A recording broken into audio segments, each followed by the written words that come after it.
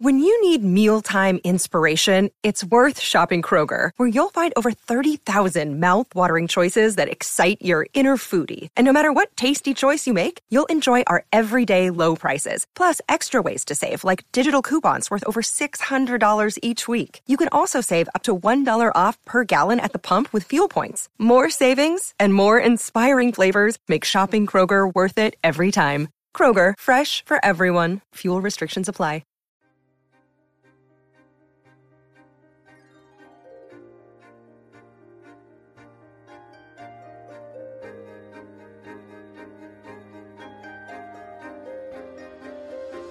This is the Tudors Dynasty Podcast.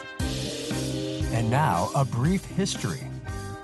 Hi, I'm historian Christine Morgan, and welcome to A Brief History. On this episode, we continue the story of Henry VIII from the book London in the Time of Tudors by Sir Walter Besant. A quick word to listeners about this account. It was published in 1904 and makes several large statements which may not be true today. We have nearly 118 more years of history that Sir Walter was not able to observe. The course of history and the study of the Tudors in particular continually evolves and improves, so take our author at face value considering the time of publication. All that said, let's continue with our story. A singular story belongs to the arrival of the French embassy charged with negotiating the marriage of the king's infant daughter and the Dauphin. The ambassadors were escorted by a company of their own king's bodyguard and another of the English king's bodyguard. They were met at Blackheath by the Earl of Surrey, richly apparelled, and 160 gentlemen. 400 archers followed. They were lodged in the merchants' houses, and they banqueted at Taylor's Hall. And then, says the historian, quote, the French hardermen opened their wares and made Taylor's Hall like to the pound of a mart. At this doing many an Englishman grudged, but it availed not. In other words, a lot of French hucksters, under cover of the embassy, brought over smuggled goods and sold them in the Taylor's Hall at a lower price than the English makers could afford. The reception of the Emperor Charles by Henry in this year was as royally magnificent as even Henry himself could desire. The procession was like others of the same period and may be omitted. In 1524, a curious proclamation was made by the mayor. Evidently, papers or letters of importance had been lost.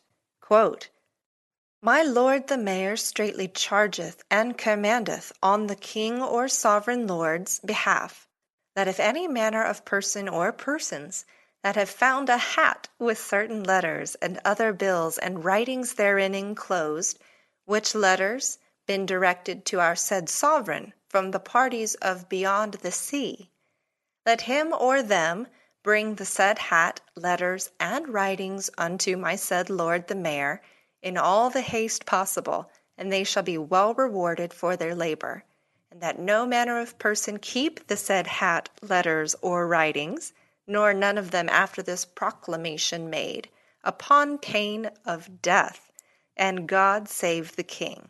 End quote. Two cases, that of Sir George Monod and that of Paul Witherpool, prove that the city offices were not at this time always regarded as desirable. In the former case, Sir George Monod, alderman and draper, he was elected 1523 mayor for the second time and refused to serve. He was fined £1,000, and it was ordained by the court aldermen that anyone in future who should refuse to serve as mayor should be fined that amount. In this case, Monod was permitted to retire, probably on account of ill health. The second case, which happened in 1537, was that of Paul Witherpool, merchant tailor. He was a man of some position in the city. He had been one of the commoners set to confer with Wolsey on the amicable loan. He attended the coronation banquet of Anne Boleyn, and he was afterwards MP for the city from 1529 to 1536. They elected him alderman for Faringdon Within. For some reason, he was anxious not to serve, but rather than pay the fine, he got the king to interfere on his behalf. Such interference was clearly an infringement of the city liberties. The mayor and aldermen consulted Wolsey, who advised them to seek an interview with the king, then at Greenwich. They did this and went down to Greenwich. When they arrived, they were taken to the king's great chamber, where they waited till evening, when the king received them privately. What passed is not known, but in the end Witherpole remained out of office for 1 year afterwards. At the end of that time he was again elected alderman and was ordered to take office or to swear that his property did not amount to £1,000. He refused and was committed to Newgate, the king no longer offering to help him. 3 weeks later, he appeared before the court and offered to pay a fine of £40 for 3 years' exemption from office.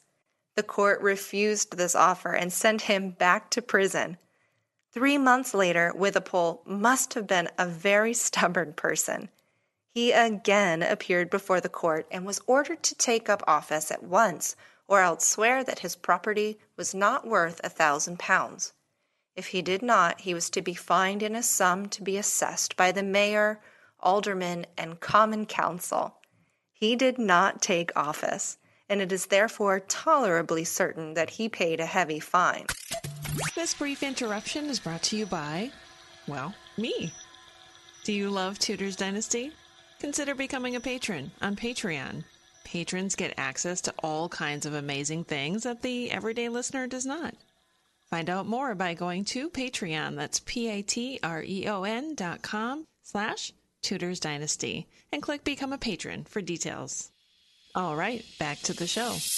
In the year 1529, sat the memorable court presided over by Cardinals Campeggio and Wolsey, which was to try the validity of Henry's marriage with his brother's widow. It was held in the Great Hall of the Dominican Friars. No more important case was ever tried in an English court of law, nor one which had a wider or deeper consequence. Upon this case depended the national faith, the nation's fidelity to the Pope, its continued adhesion to ecclesiastical order as it had developed during the 1500s. This trial belongs to the national history. In October of 1529, the king, enraged by the legate's delay in the marriage business, deprived Wolsey of the seals, seized his furniture and plate, and ordered him to leave London. In November of the same year, at a parliament held in the Palace of Bridewell, a bill was passed by the Lords disabling the cardinal from being restored to his dignities. In February 1530, Wolsey was restored to his archbishopric, but without his palace, which the king kept for himself. He was summoned then to London on charge of treason, but he fell ill and died on the way. No Englishman before or after Wolsey has ever maintained so much state and splendor. No Englishman has ever affected the popular imagination so much as Cardinal Wolsey. Contemporary writers exhaust themselves in dwelling upon the more regal court kept up by this priest. It's like reading of the court of a great king. We must, however, remember that all this state was not the ostentation of the man, so much as first the glorification of the church and of the ecclesiastical dignities, and next a visible proof of the greatness of the king in having so rich a subject. Between 1527 and 1534, there were disputes on the subject of tithes and offerings to the clergy. At this time began the dissolution of the monasteries, to which we will return at a later time. So far as regards the relations between the king and the city, let us now return to the city itself. We have already seen that the intervals of freedom from plague were growing shorter.